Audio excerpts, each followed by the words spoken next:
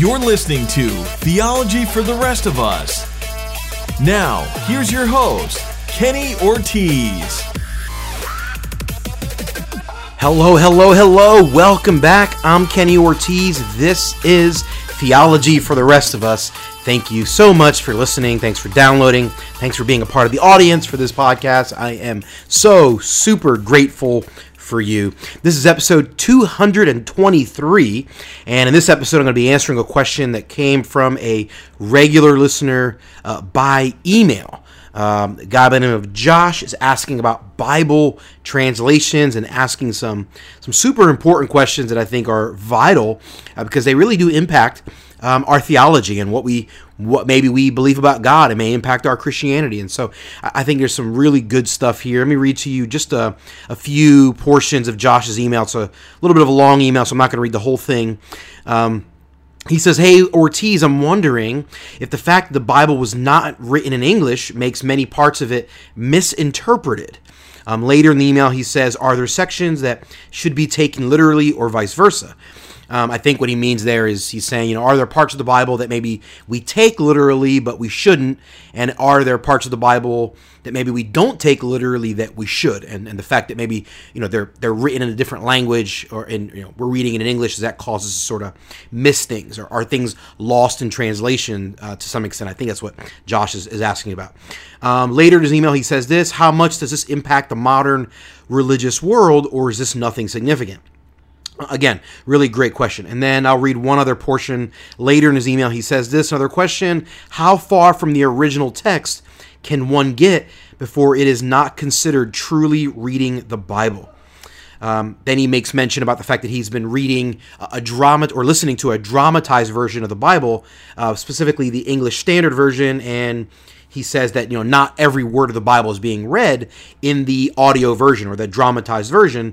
And so, he's trying to think to himself, hey, am I missing something here? Is this really considered the scripture? Really great thoughts from Josh. Great question. I really appreciate these types of questions because it shows me that Josh is really thinking critically in a way that I believe is helpful. And so excited to dive in and answer this question. Let me address the latter question first. The question about how far do you have to get away from the Bible before you're no longer actually reading the Bible or no longer engaging with the Word of God. That's a really good question that I don't know that I have a clear answer to.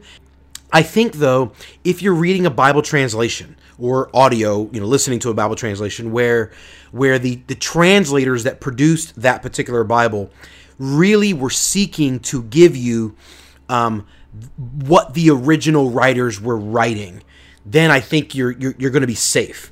There are some cases where the Bible translator is not really purposely giving you the words that the original person wrote. They're giving you a paraphrase. For example, the Message Bible. Eugene Peterson, who, by the way, is a brilliant writer, a brilliant author, really a great thinker, great philosopher. I think he's a good theologian, not a great theologian, but a good theologian. He has this paraphrase of the Bible called the Message Bible. Many of you are probably very familiar with the Message. It is not a Bible. But Eugene Peterson, when he created the Message, he wasn't trying to create a Bible. He was trying to create a paraphrase. He was trying to purposely come up with something that would give people an understanding of what's in particular passages of Scripture in a more poetic nature. And so he adds words to the Bible. He takes things away, but he's not trying to give you a Bible translation. Like, he makes it very clear. It's a paraphrase. So I think when people read the Message translation, the Message Bible, as if it's a Bible, you can get in some serious trouble. You can grossly misunderstand the Word of God. But Eugene Peterson, he's simply paraphrasing, which is no different than what a lot of pastors do on Sunday morning, right? Whenever I preach on Sunday morning to our local church, I will read a passage of Scripture, and then I'll explain that passage of Scripture, right? I'll paraphrase it, or I'll reword it in a way that to help the people better understand it. That's a part of my job as a preacher. Well, that's basically what Eugene Peterson is doing with his Message Bible. He is, in essence, rewording the Bible and paraphrasing it to help readers better understand the concepts that are in those particular passages. And he does it in a very descriptive, very poetic, really in a beautiful way. So if you're reading it as you're the Bible, you're in trouble because it's not the Bible. It's one man's paraphrase and interpretation of English translation of the Bible, right? So you can get into some serious trouble there. Now, again, Peterson is a brilliant thinker, philosopher, writer in a lot of ways. So I'm not dogging him for that. I'm just making sure we understand, like, hey, don't read the Message Bible as if it's actually a Bible. Read it as if it's a paraphrase. And I think the Message Bible is a great example. There are a variety of other Bible translations out there that really actually aren't translations. They're actually paraphrases. But if it's a paraphrase and the Bible translators are trying to pass it off as if it's a Bible, that's troublesome for me. That makes me not want to trust them, if I'm honest. Where Eugene Peterson comes across and says, "Hey, this isn't a Bible. This is a paraphrase." He makes that very clear. So I can appreciate what he's trying to do when he created the Message. And so, as long as you're reading a Bible where they are actually trying their best to interpret or translate the original language into English, then you're probably going to be safe. I think that's the thought process. And there are other paraphrases out there that I think are valuable. The Phillips Bible is one that I've read often. It's a British paraphrase that I think is really cool and unique, and I quoted it in my book, and I've used it on the podcast. So the Phillips paraphrase, but again, it's not a Bible, it's a paraphrase. So be cautious when you're doing that. So to answer Josh's second question, as long as you're reading a translation where the translators were seeking earnestly in good faith to actually translate what the actual words were from the original languages into English, you're going to be safe. And now on the heels of that, I think we can easily then answer Josh's first question, and that is, are there things being lost in translation? Well, the answer is yes, no doubt. There are some things, but for the most part, they're pretty insignificant in terms of the overall narrative of the Scripture. Now, as I read through a particular passage, there may be lots of little nuances and lots of little intricate things that I won't understand in English because they only make sense in the original language. There are lots of things like that, for sure. But there is no passage of Scripture, or very few passages of Scripture, where the overall understanding of that passage is being grossly misunderstood.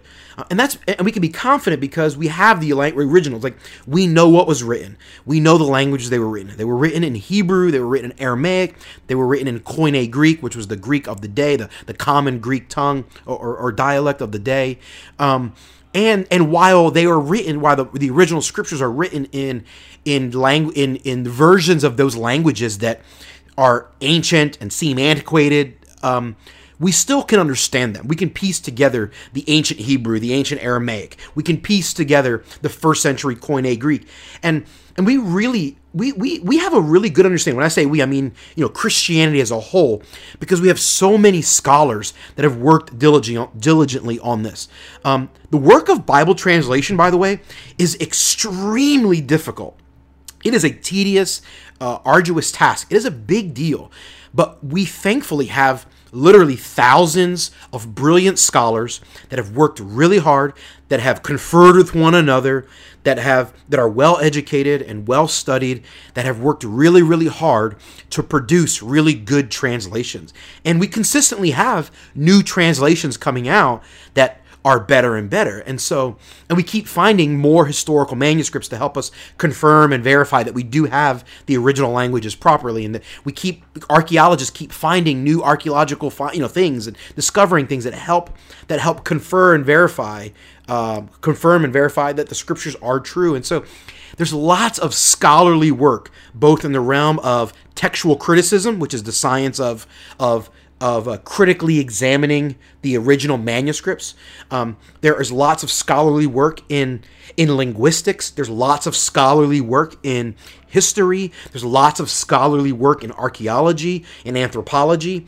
And there's not just like a handful of people that are just kind of pulling the strings. It's not just like Illuminati conspiracy theories. Like, we have thousands upon thousands of scholars that have written lots and lots of books and essays and dissertations. Like, there's an ample amount of research that has been produced.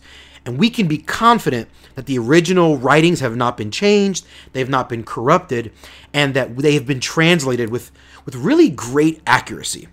For the most part, if there are passages that should be interpreted word for word and literally, most translators do a good job of doing that.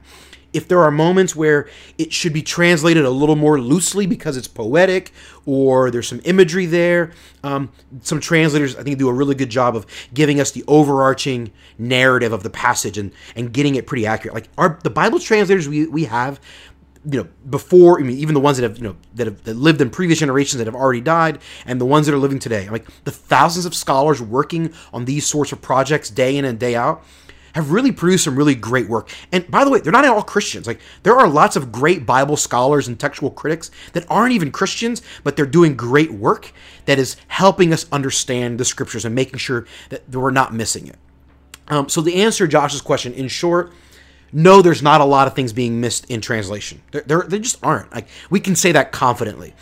If there's anyone out there that says that, quite frankly, with all due respect, that person is just ignorant of the facts. They just don't really know what work is out there, what sort of quality scholarly work has actually been put in over the centuries, and then also going on today as we speak.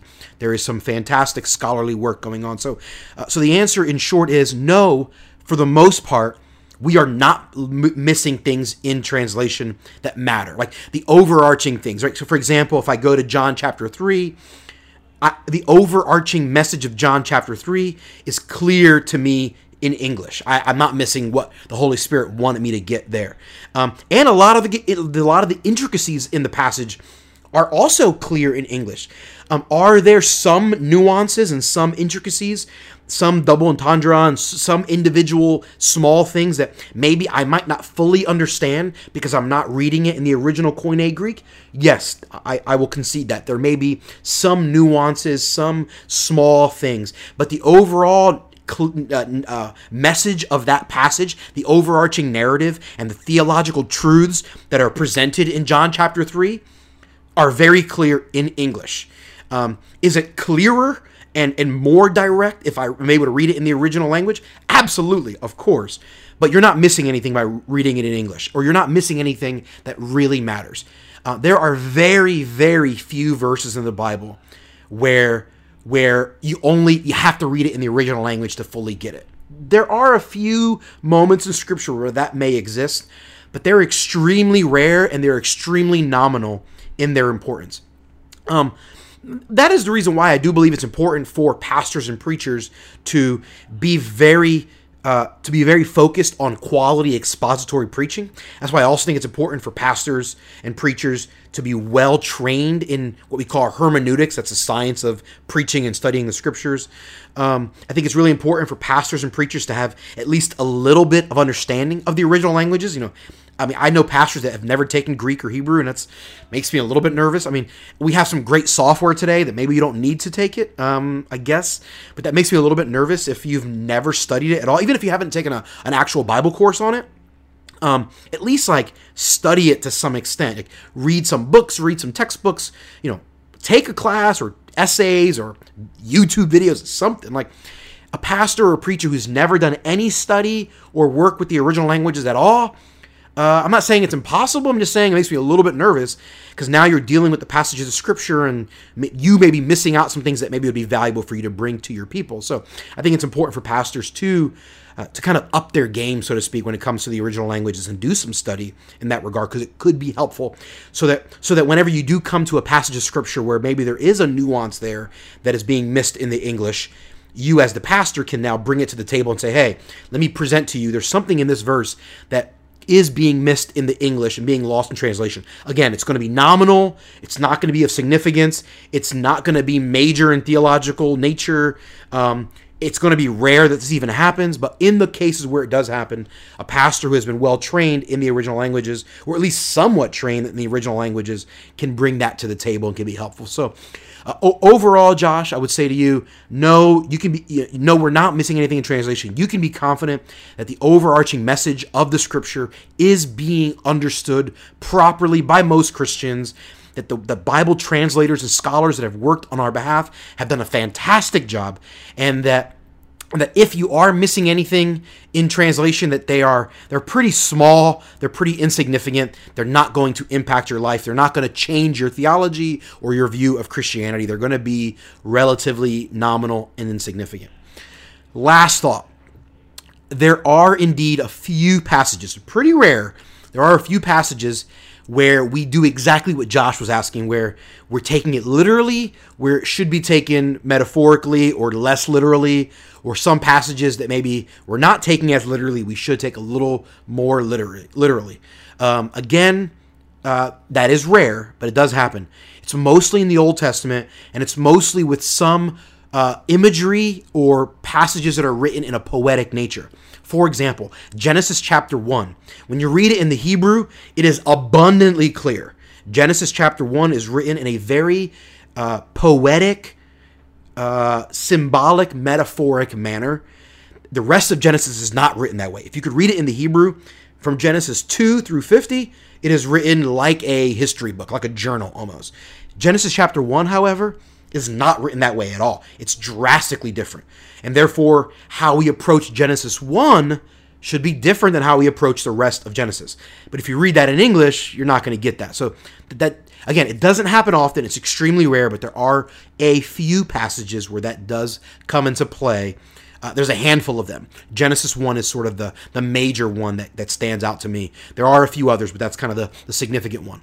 With that said, we're going to do some future episodes about Genesis chapter 1 and how you should interpret Genesis chapter 1, because I think when it comes to English translation, that's the passage where it kind of matters the most. In most other cases in the Old Testament, where there is kind of a common misunderstanding where we're taking it literally when we shouldn't, typically it's not really all that big a deal. It doesn't really matter that much, but it does matter a lot on how we approach Genesis chapter 1. So we'll devote several episodes just to that. So Josh, great question. Thank you so much for asking. Really appreciate it. I want everyone listening to this to be confident that if you're reading a quality English translation, like the ESV, the CSB, the Holman, the NLT, even the NIV, there are lots of great translations that have been given to us by lots of great scholars. You can be confident that the English translation you're reading, assuming it's one of those good ones, that the English translation you're reading does indeed give you the message that God wants you to get. You are not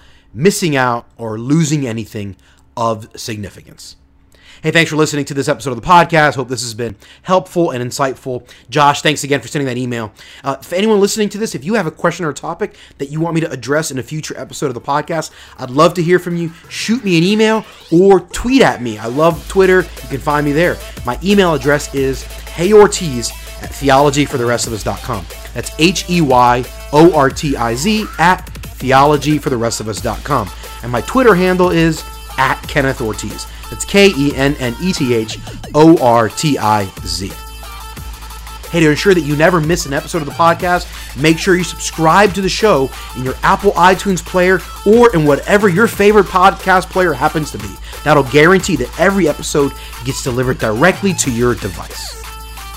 And if the podcast has been a blessing to you, do me a huge favor. Head on over to iTunes, leave us a 5-star review, tell the world you love the podcast. Those are a big, big help to the show. Thanks again for listening. I'm Kenny Ortiz, and this has been Theology for the Rest of Us.